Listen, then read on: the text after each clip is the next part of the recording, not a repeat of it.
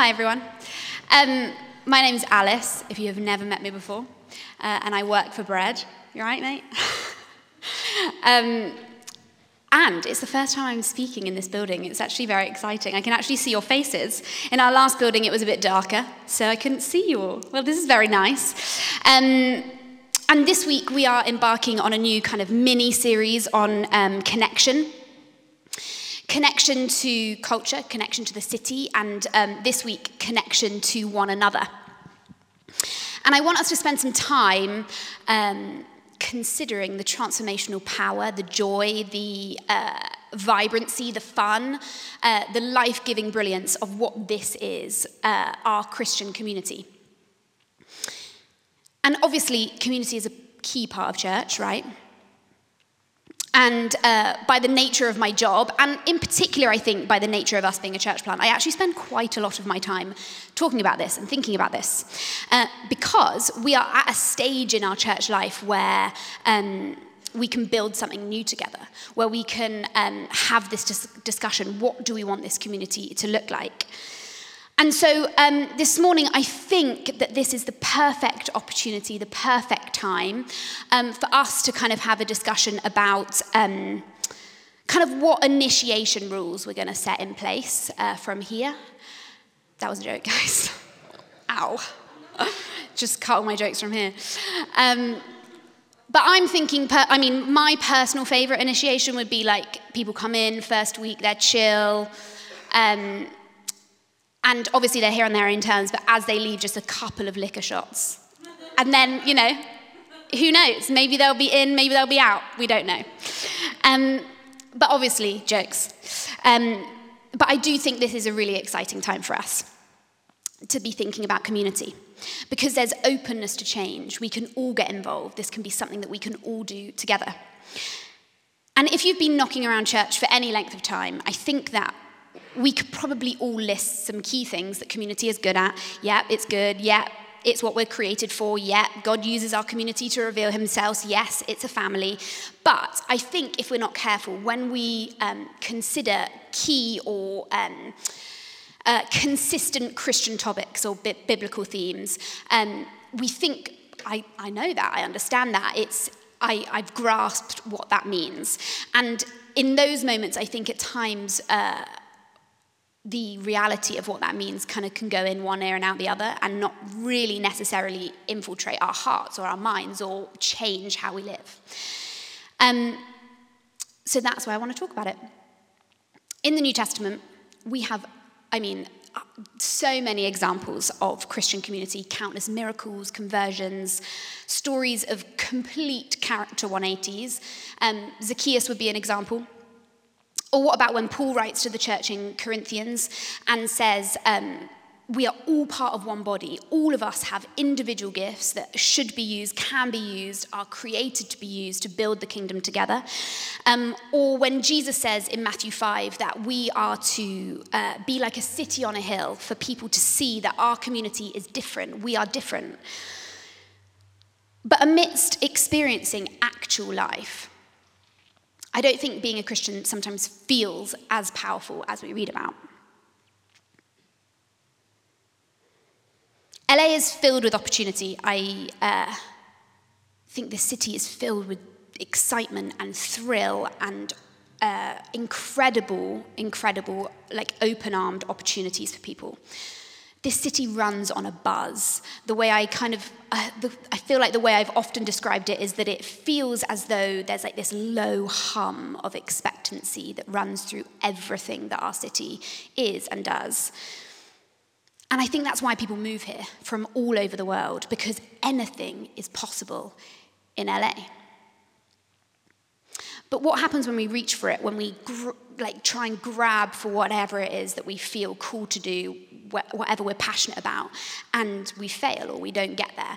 Or what if we get there and we arrive and we're still not really that content?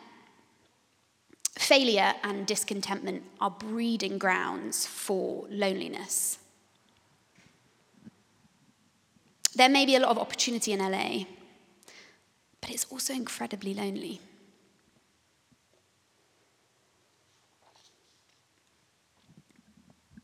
But we, the church, we have the antidote. An alternate society, a counterculture, a community filled and united by the Spirit of the living God.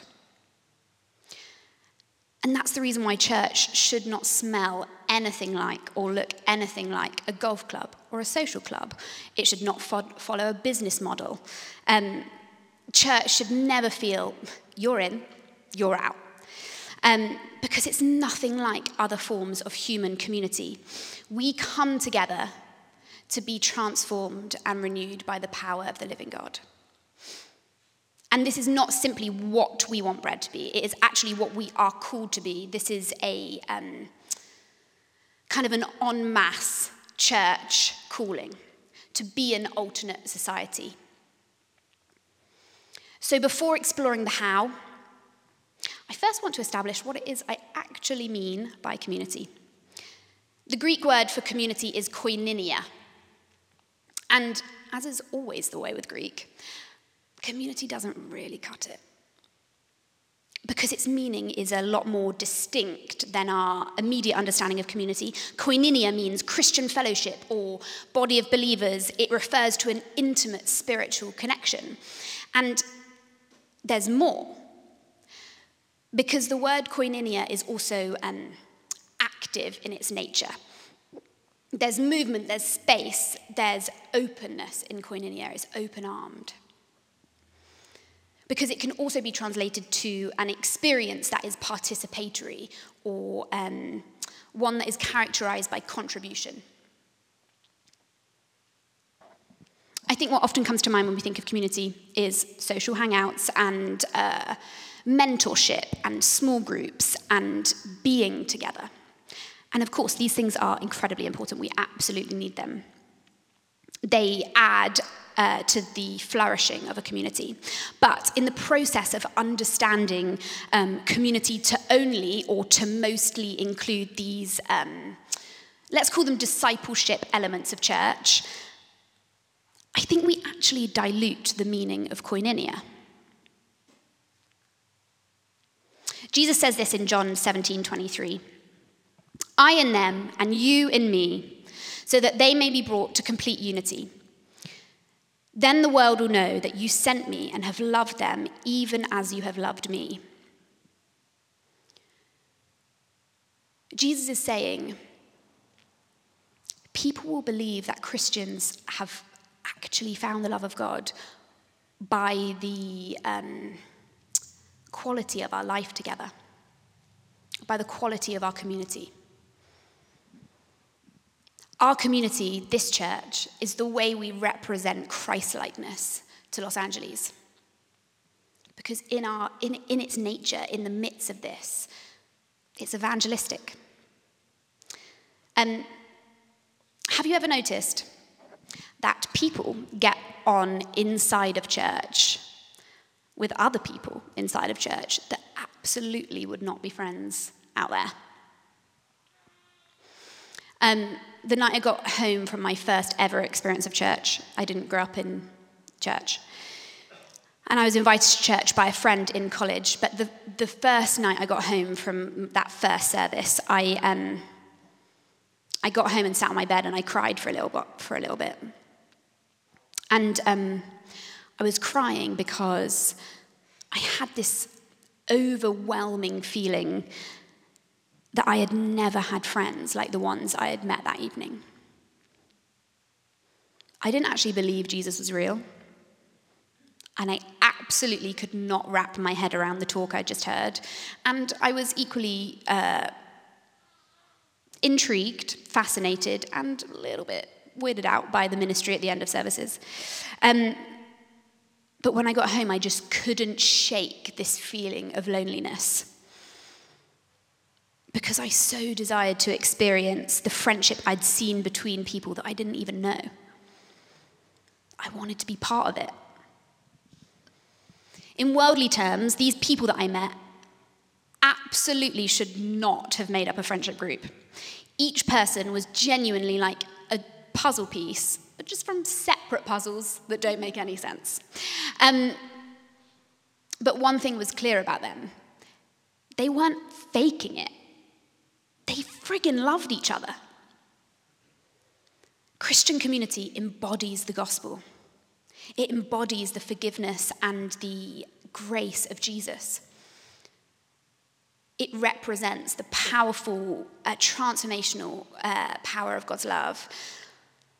Because Christian community says, hey, everyone's in. Everyone, come on, everyone's in.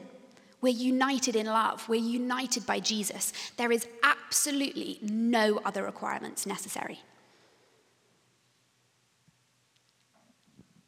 Why was I emotional when I got home? Why did I feel grieved and lonely? I think it's because I just, for the first time, had seen a glimpse of the family that I've been created for, that we all have. And this is Christian counterculture at work. Because koinonia is open-armed. It is always open to a new contribution, to a new friend, to a new person. Koinonia anticipates growth. It expects it.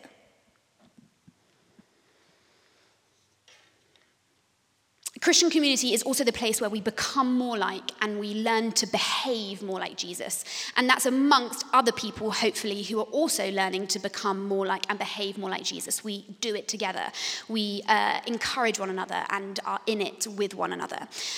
Romans 12, offer your bodies as living sacrifices. It's a very famous passage, and it goes on to explore humble service and Christian love in action. But in essence, the call of the entirety of Romans 12 is to offer ourselves, to serve, to sacrifice for the kingdom. And this is often interpreted as this kind of personal transformation encouragement. It's about us. It's about what we must do. But it's actually a demand that we commit ourselves to a corporate body and not live as autonomous individuals any longer. All of Romans 12 should be read as like a description of this new society that we're part of.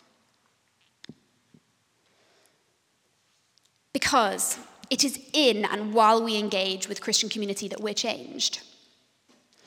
As I said briefly earlier, Christian community is not just people coming together and learning to become exactly the same and sharing their interests in the process and all having the same interests. It is the way in which we become less like our old selves and become something more, become more of who God has created us to be.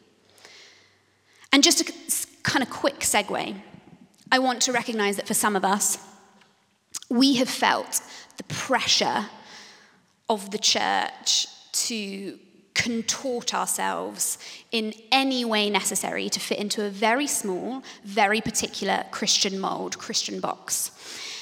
One that leaves often no room for our actual personality, who we think we are. It leaves no room for our doubts or our questions. And I'm sorry if that's your experience. And I just want to dispel the lie that that's actually what Jesus wants for you or expects of you, to become less of who you really are.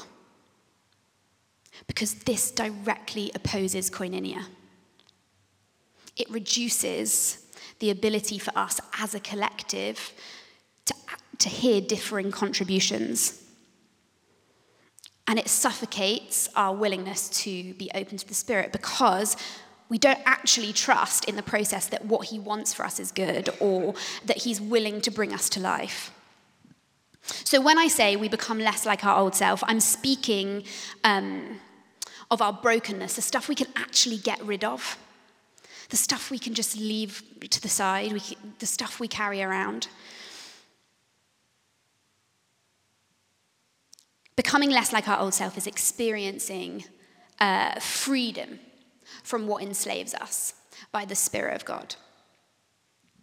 Finally, Christian community is where we learn more about who God is. After Charles Williams died, C.S. Lewis made a profound statement about friendship. He said this: "In each of my friends, there is something that only some other friend can fully bring out.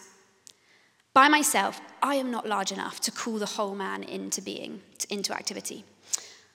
Far from having more of Ronald, having him all to myself now that Charles is away, I actually have less of Ronald.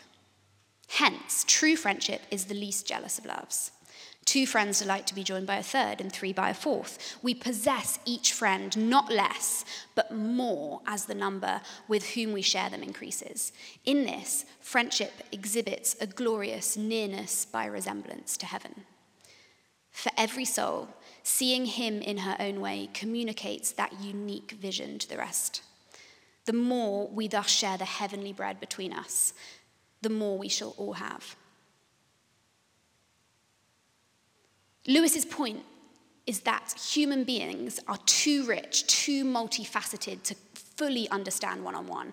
We actually need to see our mates with one another because we bring different attributes, different qualities out in one another. And if this is true of people, how much more true is this of God?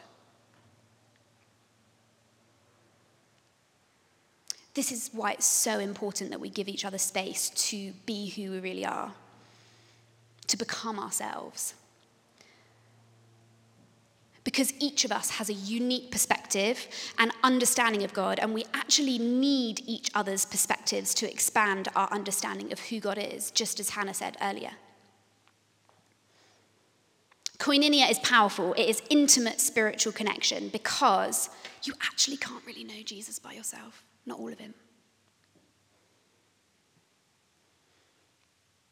So the next question is how? How do we do this? How do we build this koinonia, this kind of community that I'm talking about? The letter Paul writes to the Philippians gives us a beautiful and powerful insight into how we can foster, build, grow, and experience Christian community. It says this. This is Philippians 2, 1-11. Therefore, if you have any encouragement from being united with Christ, if any comfort from his love, if any common sharing in the Spirit, if any tenderness and compassion, then make my joy complete by being like-minded, having the same love, being in one spirit and of the same mind. Do nothing out of selfish ambition or vain conceit. Rather, in humility, value others above yourselves, not looking to your own interests, but to each of you to the interests of others. In your relationships with one another, have the same mindset as Christ Jesus, who, being in very nature God, did not consider equality with God something to be used to his own advantage. Rather, he made himself nothing by taking the very nature of a servant, being made in human likeness, and being found in appearance as a man. He humbled himself by becoming obedient to death, even death on a cross. Therefore, God exalted him to the highest place and gave him the name that is above every name, that at the name of Jesus, every knee should bow in heaven and on earth and under the earth, and every tongue acknowledge that Jesus Christ is Lord, to the glory of God the Father.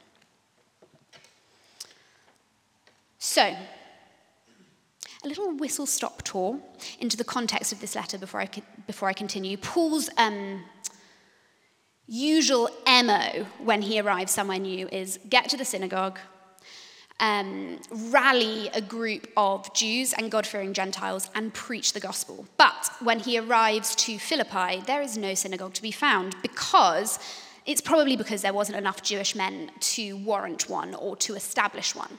So what we read about in Acts is that the gathering he finds here in Philippi is actually a group of women who meet by the river on the Sabbath, and this group is led by Lydia.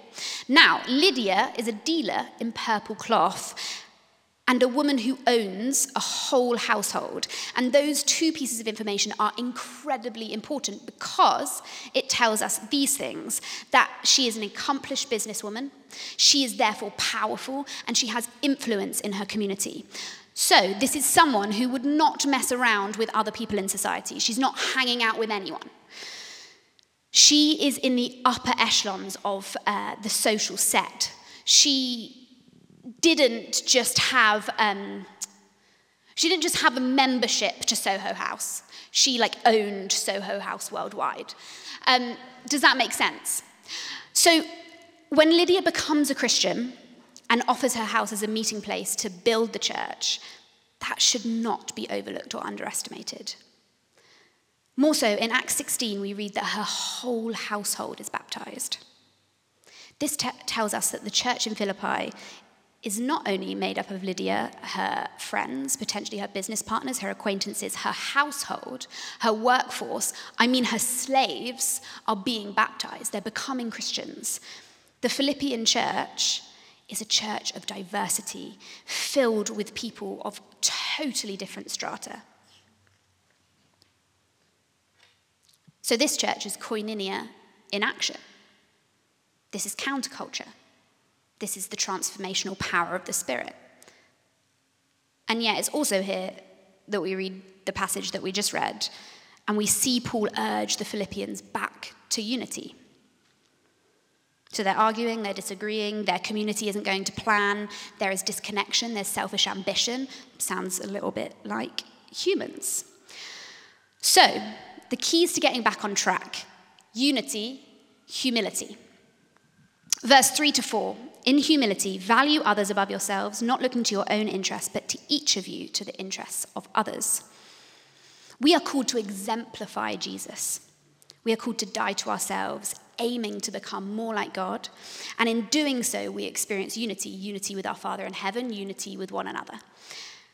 And this is actually one of the great paradoxes of our faith.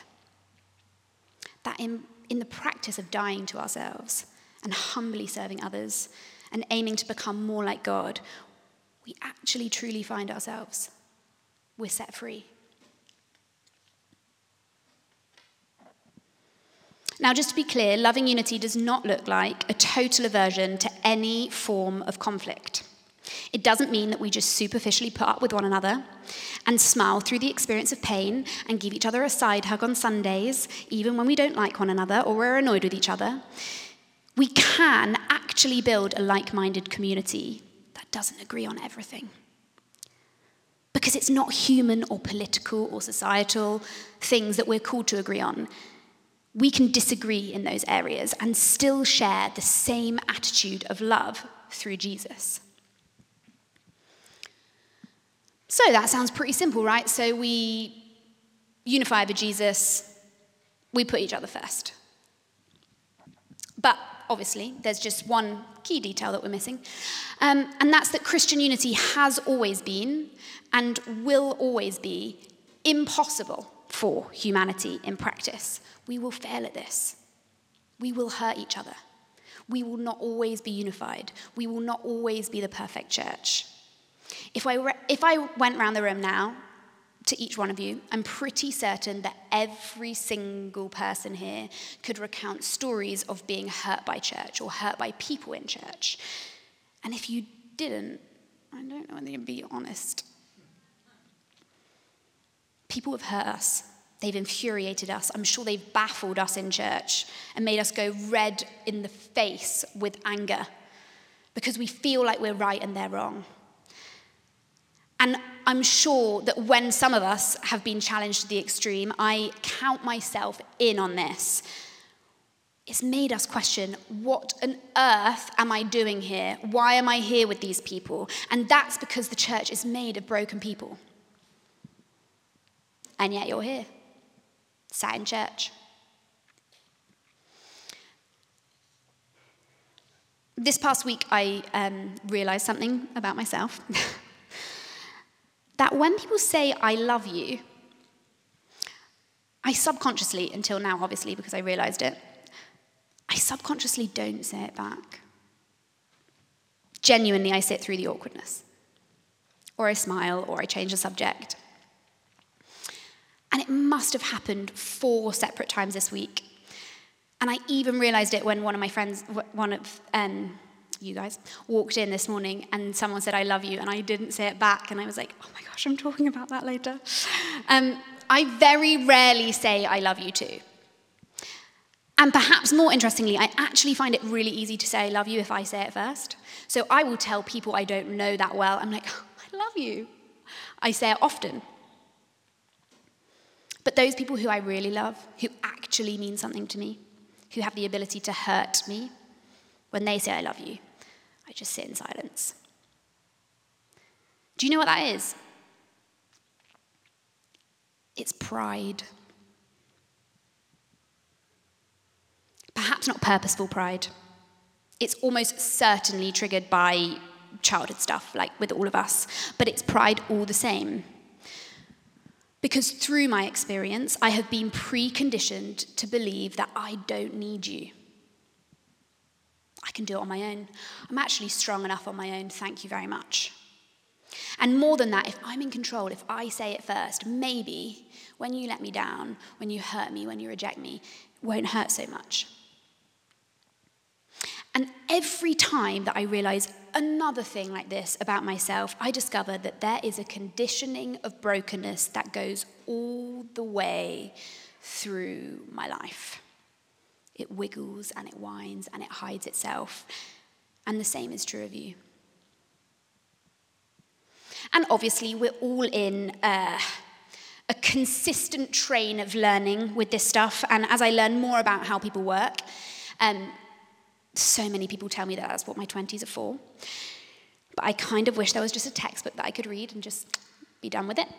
But as I learn more about how people work, it's clear that we all have wounds that make relationships difficult, that prohibit us from engaging with Christian community. For some of us, it's pride. For others, it's shame, the belief that you're not good enough, that people won't actually love you when they see you. You're not lovable enough to join in the connection. You're too broken. For others, it's fear that you'll be called out or seen, or someone will find out things that you've done. And for others still, it's fear of being controlled, or just a massive middle finger at the feeling of being judged.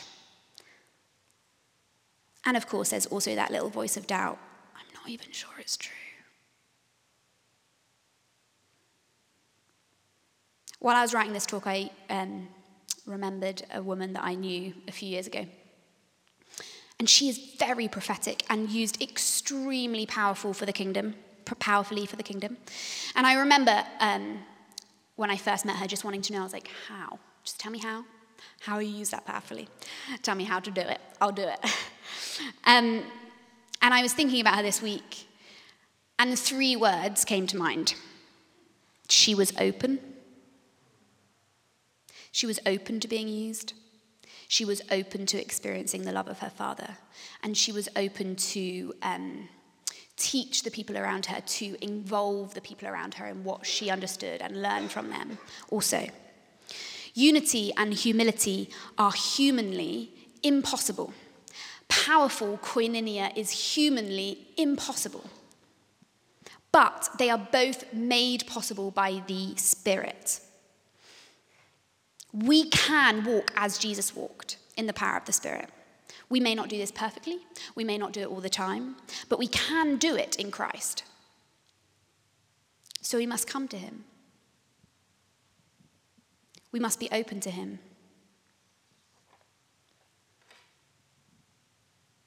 Because it is in God's presence that we can put down the rotting bags of shame and guilt and pride and self-loathing that we're carrying around. And we can be reminded again that we are the most important things in the world and that Jesus has done everything to reinstate us with our Father in heaven. And it is when we're filled to overflowing with the love of God that our posture changes. We are open to God. We're open to healing. And in turn, we actually become open to one another. As our hands are open to God, our hands become open to one another. And we are willing, in the power of the Spirit, to put others before ourselves, to be involved, to use our gifts, to have courage, all for the sake of the kingdom. This is humility. It's knowing that you are who God says you are. And this is what Bread is called to. This is what we're called to. This is what our church can do. This is how we can bring it to LA.